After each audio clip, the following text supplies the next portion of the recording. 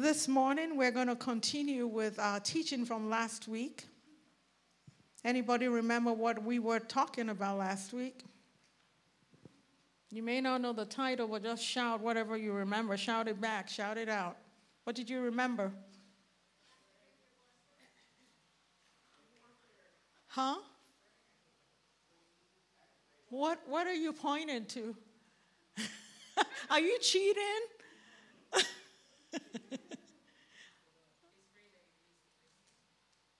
Huh? Praise team, do you want to go? Really? No, I love having them here. Thank you for reminding me. Let's thank God for the praise team. Awesome people. God bless you. Thank you. I thought he was cheating, but he was helping me. All right. Last week we talked about activating your promise with what? Prayer and warfare. Amen. For the sake of time, I won't go into details, but I remember that we landed on a scripture in Exodus, a portion of scripture in Exodus 17, from verse 8 to 13 in HCSB. Remember that battle in Rephidim? If you were not here, you need to get that tape because it's so hard to go back. There's just too much in it. But listen to the podcast on our website. But remember this particular scripture we were talking about when Moses had to overcome the Amalekites and he sent Joshua to go fight. But God had already told him to stretch out his rod. And if he stretched out his rod, anytime the rod was up, Israel will win. If his hands grew weary and the rod went down, the enemies would win. And that happened until some guys wised up. Their names, Aaron and Hur, they thought, you know what? We get it now. Moses is the one who's going to get this thing done because the power of God is in the rod. So they went, gave him a comfortable seat. He sat down, and then they supported his hand so that the rod of God could remain up so that Israel could win. And as long as the rod was up, Israel won. And they did win that particular fight. Amen. But we're feeding off of our open heavens theme, which was nothing they have imagined will be impossible to them. And we spoke about the fact that God came down in Genesis to look at what the children of men were doing. They were building this big tower, and they wanted it to reach into the heavens, and they wanted to remain as one people so they will not be scattered. And that was not in alignment with God's will. So God came, looked at it, and we also said that if God, who is in heaven, who sees everything, should leave and come down to look at you, you are not in good shape. You really don't want God to come down and look at what you're doing because he already sees it. So you are almost in trouble by the time you're hearing all the horns blaring and the angels moving, and there you are, and you say, oh no, something is up, and it ain't good. Anyway, he came, and he scattered them. So even though God said in that same portion of Scripture, nothing they have imagined will be impossible to them, that particular project fell through because God scattered them. Amen. Yesterday, July 20th, was the celebration, the 50th celebration or anniversary of what? Of what? Moon landing, when a human actually walked upon the moon. Come on, people. We're very savvy. We know what's going on, don't we? You need to listen to the news. It's been all over the news for days and weeks now. Yesterday, we celebrated the fact that Neil Armstrong, Michael Collins, and Buzz Aldrin all went out from Earth. And Neil Armstrong did one step for who? And one giant step for? Oh, Lordy, Lordy, Lordy. Okay, all right, okay. I'm going to leave it alone.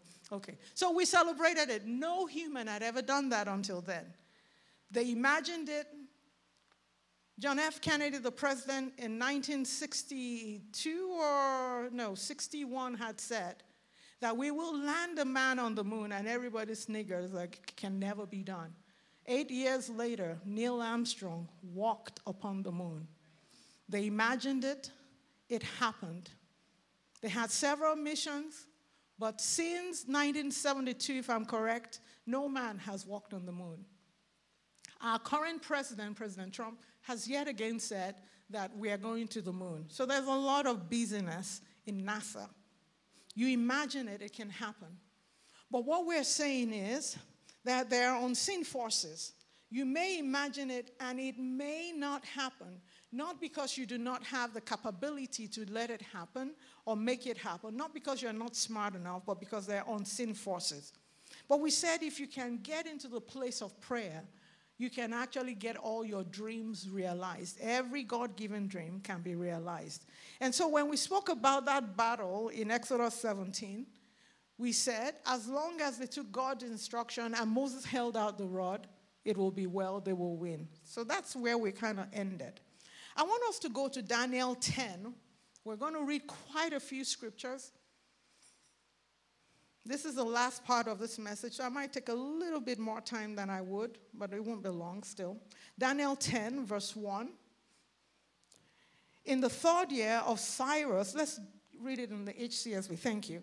In the third year of Cyrus, king of Persia, a message was revealed to Daniel, who was named Belteshazzar. The message was true and was about a great conflict. He understood the message and had understanding of the vision. In those days, I, Daniel, was mourning for 3 full weeks.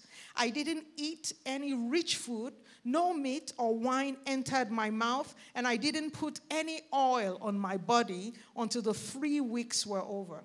And that's where Abundant Life got its Daniel fast, this 21-day Daniel fast from, where Daniel here was praying for 3 full weeks. It wasn't a full fast, like he ate nothing, but he told us what he did not eat. No rich food, no meat, no wine, and so on. He didn't even put oil on his body. He was fasting. Verse 4, on the 24th day of the first month, as I was standing on the bank of the great river, the Tigris, I looked up and there was a man dressed in linen with a belt of gold from Uphaz around his waist. Now, watch the description of this man. His body was like topaz. I don't know what. I know it's precious stone, but I've never seen it. His body was like topaz. His face like the brilliance of lightning. His eyes like flaming torches. His arms and feet like the gleam of polished bronze. And the sound of his words like the sound of a multitude. Another version says, and his voice was like the roar of a crowd. He speaks and you think this huge crowd is speaking. So he had a thunderous voice. And his eyes, his face was like lightning, and his eyes were like gleaming, it was like fire. And I bet he was humongous. He comes to Daniel in verse 7, and he speaks to him. Oh, only I, Daniel, saw the vision. The men who were with me did not see it, but a great terror fell on them, and they ran and hid. I was left alone looking at this great vision. No strength was left in me. My face grew deathly pale, and I was powerless. Because he was seeing this thing he'd never seen before. Verse 10, suddenly a hand touched me and raised me to my hands and knees. He said to me, Daniel, you are a man treasured by God. Understand the words that I am saying to you. Stand on your feet, for I have now been sent to you. And he said this to me, and I stood trembling. After he said this to me, I stood trembling. And he said to him, don't be afraid, Daniel. I know I look very unusual, like an alien, but don't be afraid. For from the first day, and this is where I'm going, from the first day that you purposed to understand and to humble yourself before your God, your prayers were what? They were heard. I have come because of what? Can you look up and read with me? I have come because of? He prayed. He started praying 21 days earlier. From minute one, from the first second he prayed, the Bible says his prayers were heard. This being, who really is an angel, got to Daniel 21 days later. 21 days later. But he wanted Daniel to be reassured that it wasn't that God was playing around, fooling around. God heard him. And that same day, God sent this angel. I believe that this is Angel Gabriel because a few chapters before, Gabriel had come and they mentioned his name. There are only 4 angels, the names of 4 angels mentioned in Scripture. Angel, Gabriel, angel, Michael, angel, and there's an angel called Abaddon and one called Apollyon.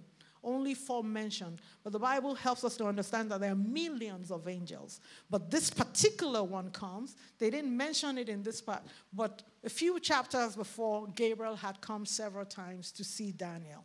So I kind of feel this is Gabriel. And the Bible gives us a description of what he looks like. Because sometimes you wonder, what do they look like? That's what one of those angels look like. And their voices are like a roar of a crowd. This particular one.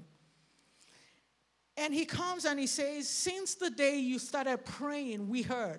God heard and he sent me. And I came because you prayed. Okay.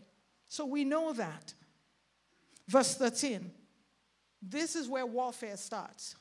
But the prince of the kingdom of Persia, what did he do for 21 days? Can you see?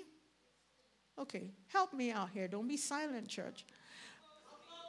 Opposed me. For how long? Okay. When did God hear the prayer? Day what?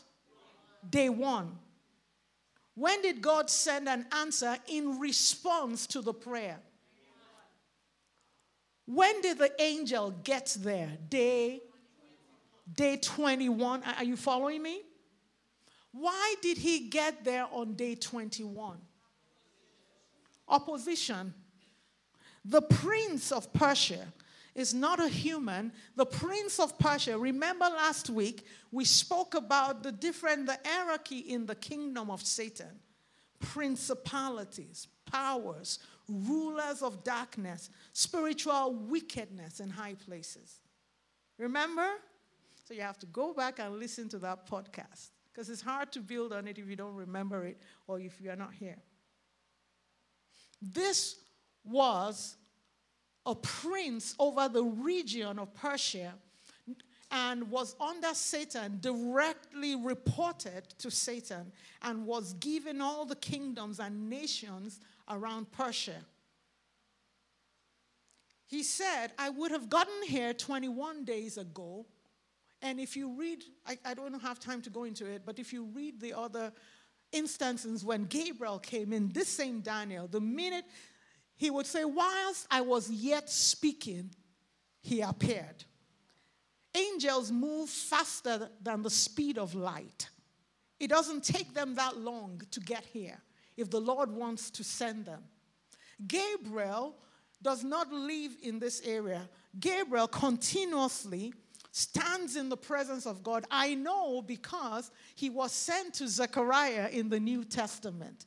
And in the New Testament, Zechariah was doubting, and he was saying, how do I even know that this thing you are saying will happen? And Gabriel got so mad at him, said, I am Gabriel. I stand in the presence of God. How dare you?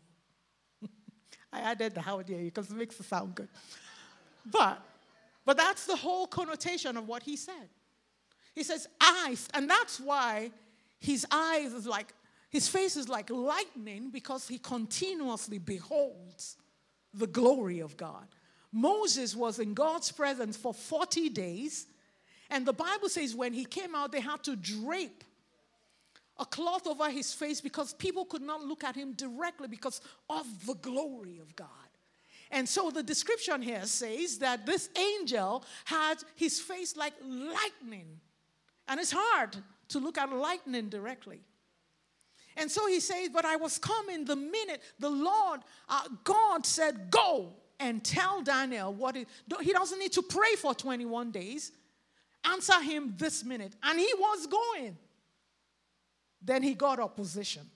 And the opposition was from the prince of the kingdom of Persia. This is not the king of Persia. This is the prince, the principality, the demon prince that reports in hierarchy directly to Satan, has dominion or has responsibility, is a better word, for those nations in that region. He says, he opposed me for 21 days. Then Michael, one of the chief princes. So I told you 4 angels named in the Bible. Michael is another one. And if we want to know more about Michael, if you go to Revelations, actually better, Jude 1:9, there's only one chapter in Jude. Jude chapter 1 verse 9. Michael is described as the archangel. Okay? Not doing teaching on angels today, but it's very important that you understand this. So Michael is an archangel. Gabriel probably is an archangel, but the Bible doesn't tell us specifically. But he continuously stands in the presence of God. So remember the hierarchy I was telling you, that God has his own servants, spirit servants, and these are angels. And there are different categories of angels. Cherubim, seraphims, they're different. This particular one is Gabriel, or this angel, not named in this, and he was sent and he was withheld in the heavenlies by the principality over the nations in Persia. And the archangel Michael came and helped him. Are we following still? Okay, go back to Daniel.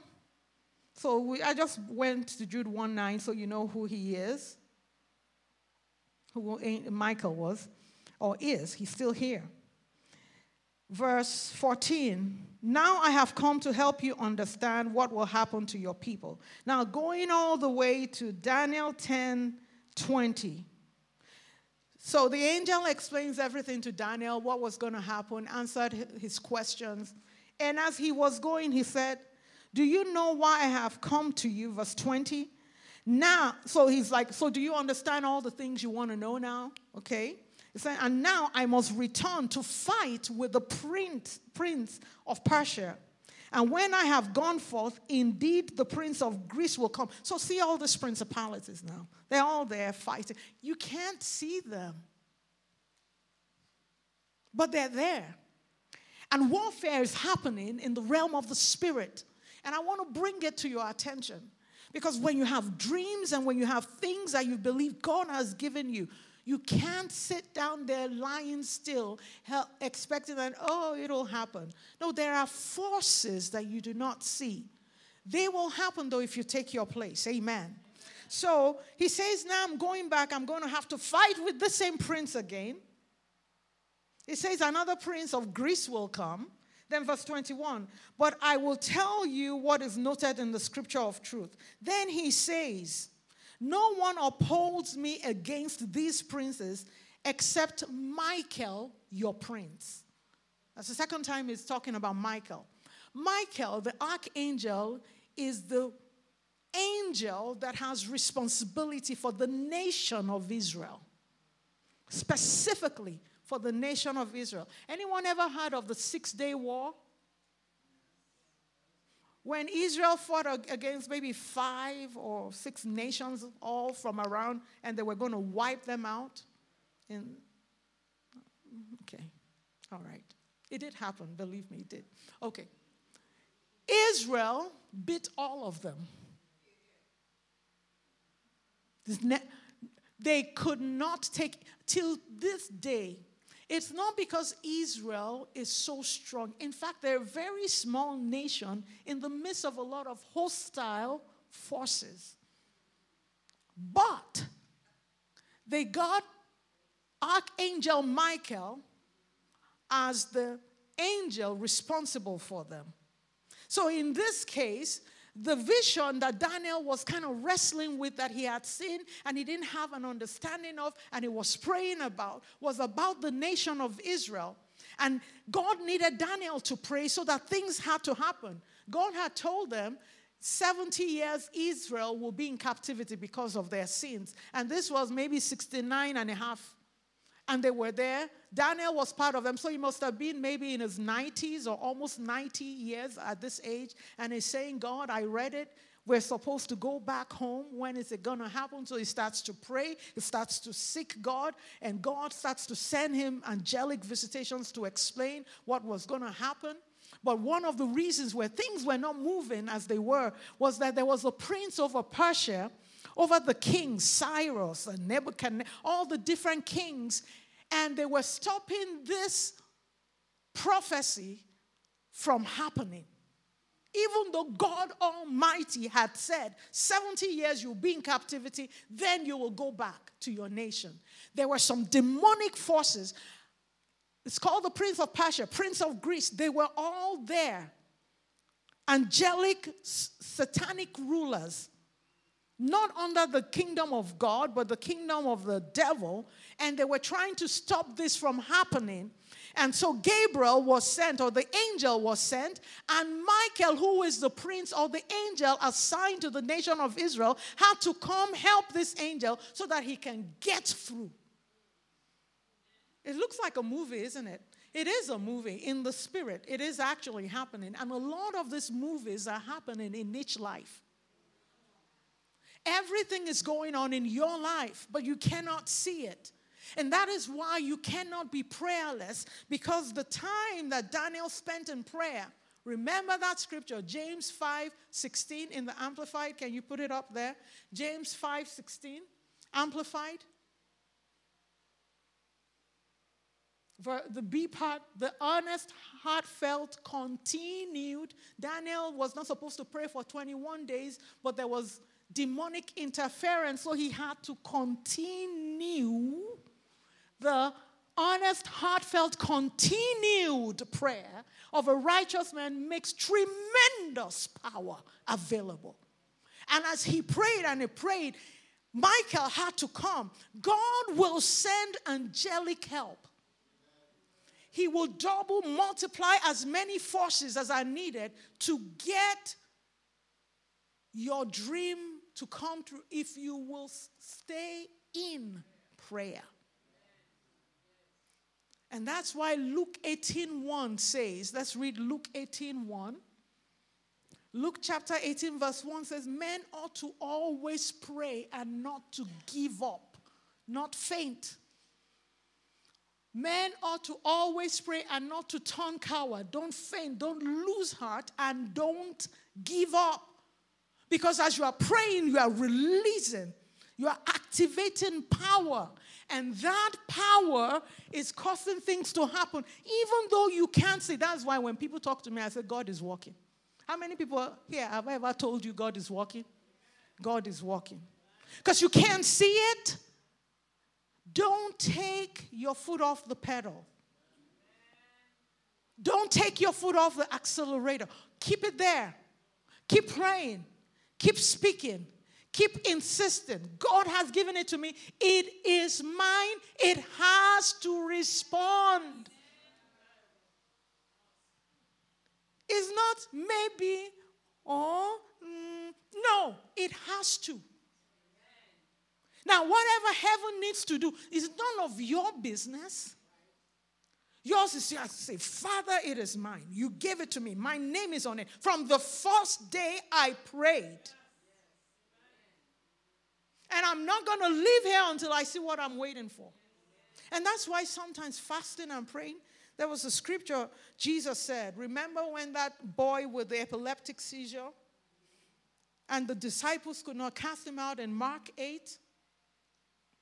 And they said, after Jesus cast out the devil out of this boy, the disciples came back to him and said, Lord, why couldn't we cast out this demon?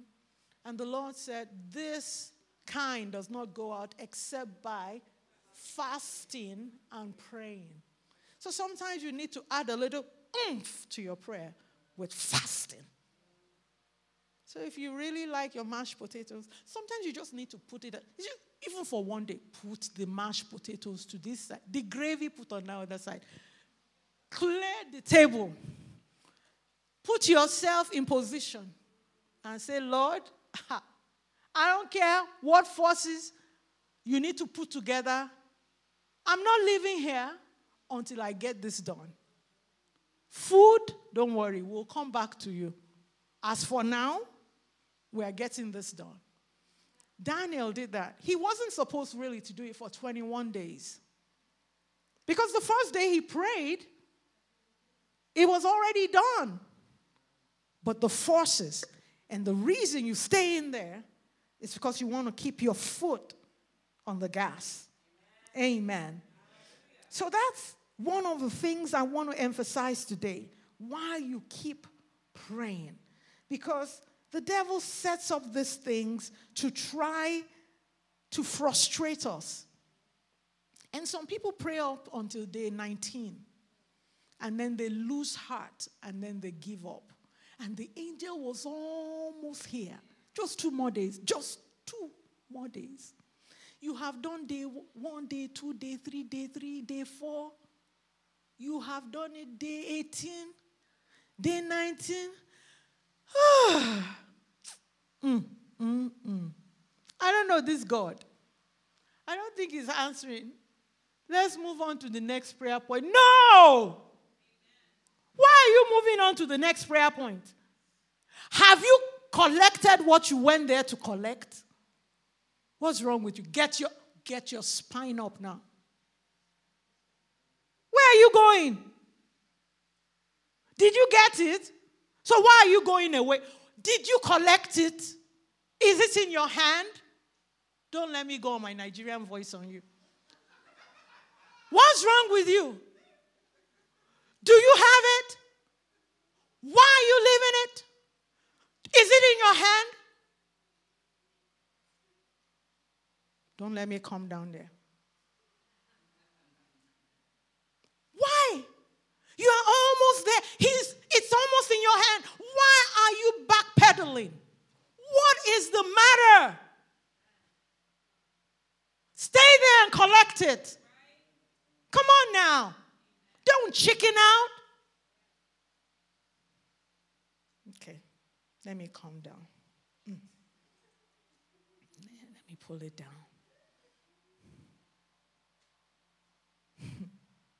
Ephesians 6:13 says, "Wherefore take unto you the whole armor of God, that you may be able to withstand in the evil day."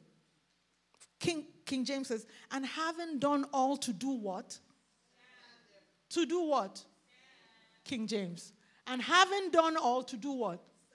To chicken out, to turn around, to go away, to give up, and say these things, they don't even work. They talk and preach about this all the time. I don't know what they're talking about. It works for everybody but me. Because you said it, that's exactly how it will be. It will work for everybody but you. Because with your mouth, you insisted that it won't work for you. Why would that be the case? If it's working for your sister and your brother, why would God not want it to work for you? That is not right. God is not unfair. He says when you get there, stand. Stand and fight. Stand. The Amplified said, having done all the crisis demands, stand firmly in your place. Stand. Stand. Shake your neighbor and say, you don't have it yet. Stand. That's not how to shake. You're just tapping them. Why are you just tapping them? This is what I'm saying. Be violent. Shake them.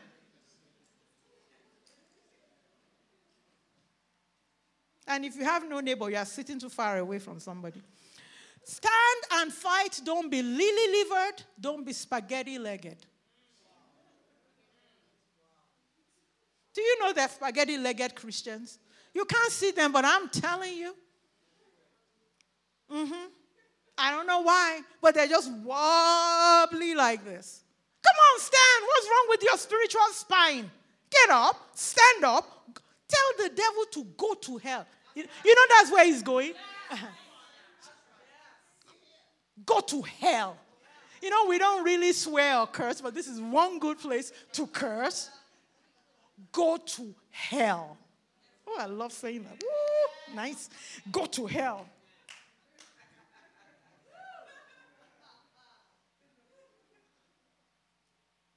1 Corinthians 6:13. I'm wrapping this up. Watch ye, stand fast in the faith. I want this in the King James because it always tickles me.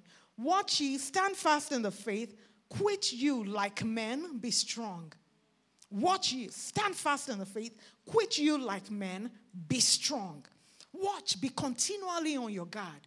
Stand fast in the faith. Keep your rank. You are a soldier in the army of the Lord. Keep your rank. Stand.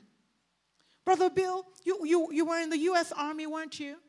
Do people just chicken out and just, when the enemy is coming against you, you just say, I'm going to die, I'm going to die, I'm going to die. When people turn around and turn their backs on the enemy, guess what's going to happen? One, they will be shot, they will die. And then they will lose the battle for the whole. He says, stand, don't be spaghetti-legged. Have a spine. Tell your neighbor, have a spiritual spine. Keep your rank. Don't retreat. Behave like men. Do not flinch. Do not flinch. He gives you one blow and says, that's the best you can do. Shake it off and get up. Remember we said last week is methodia. The devil comes against you systematically. If he tries this one, it doesn't work. He tries another one. If it's your marriage, he feels there's a weak link, he'll hit it. If it's not your marriage, if it is your bank account, if it's a weak link, he'll hit it. He'll come against you. And he studied you. The spirits assigned to you from the pit of hell know you. They know you very well. So if they hit you, this one doesn't take you down. They're coming from this end. But the Bible says you stand anyway. You don't give up. If God says you are healed, guess what? That's the end of the story.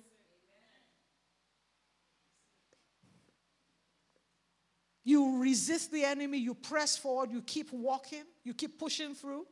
One day you'll have it in your hand. There's an example. David's mighty men, he had 30 mighty men, but I'm just going to talk about one. 2 Samuel 23 verse 11. 2 Samuel 23 verse 11. There's a man called Shammah. The Shammah, son of Agi, HCSB. Let's read it in HCSB. Shammah, son of Agi. So they were in this war. The Philistines had assembled in formation where there was a field full of lentils. Just lentils. What are lentils? They're like beans, aren't they? I mean, I know they're tiny little. This is just a field. The Philistines had assembled in formation where there was a field full of lentils. The troops, that is the Israelites, they ran away from the Philistines. But Shammah took his stand in the middle of the field. He defended it and struck down the Philistines. For he did not leave. It was just lentils. Everybody in the army ran away. But Shammah said, you will not take this field. It is ours. We're not giving it up. He was the only one. And he killed all of them. That's what you do. When everybody around you is lily-livered and spaghetti-legged, you stand anyway. You stand until you get what you're standing there for. Amen. Don't give up. Don't give in. Amen. There is so much else to say, but I'm going to wrap it up here. Maybe you need to hear this one. Remember in 1 Samuel 17, David was against Goliath. And when he get there in verse 43, the Philistine, Goliath, was so mad at him because he'd been talking to the Israelite army for 40 days. He said, I am Goliath. He was a giant about 9 feet tall, huge. And he said, anybody who can fight me, if you are able to kill me, then you win this battle. This part I always don't understand. Goliath determined the terms of engagement. Why? there was this huge army from the Philistines, and there's this huge army from the Israelites. Shouldn't both of them run against the other? Whoever can kill the most wins. This man comes and determines, if you can kill me, then you win. Says who? Rush the guy and kill him and take him out. Who said there's only one person that can kill him? If one of you can't kill him, in an army where you have a good commander, they say, well, one of us can't handle him, but I bet if we drop a bomb like we did in Hiroshima on him, he will be gone. Do something. Just kill the guy. And 40 days he keeps coming out. I am Goliath. If you can kill me, then you win. Says who? Who died, made you God? And do who? This is how the devil comes and do who, and we run. Who made the devil God?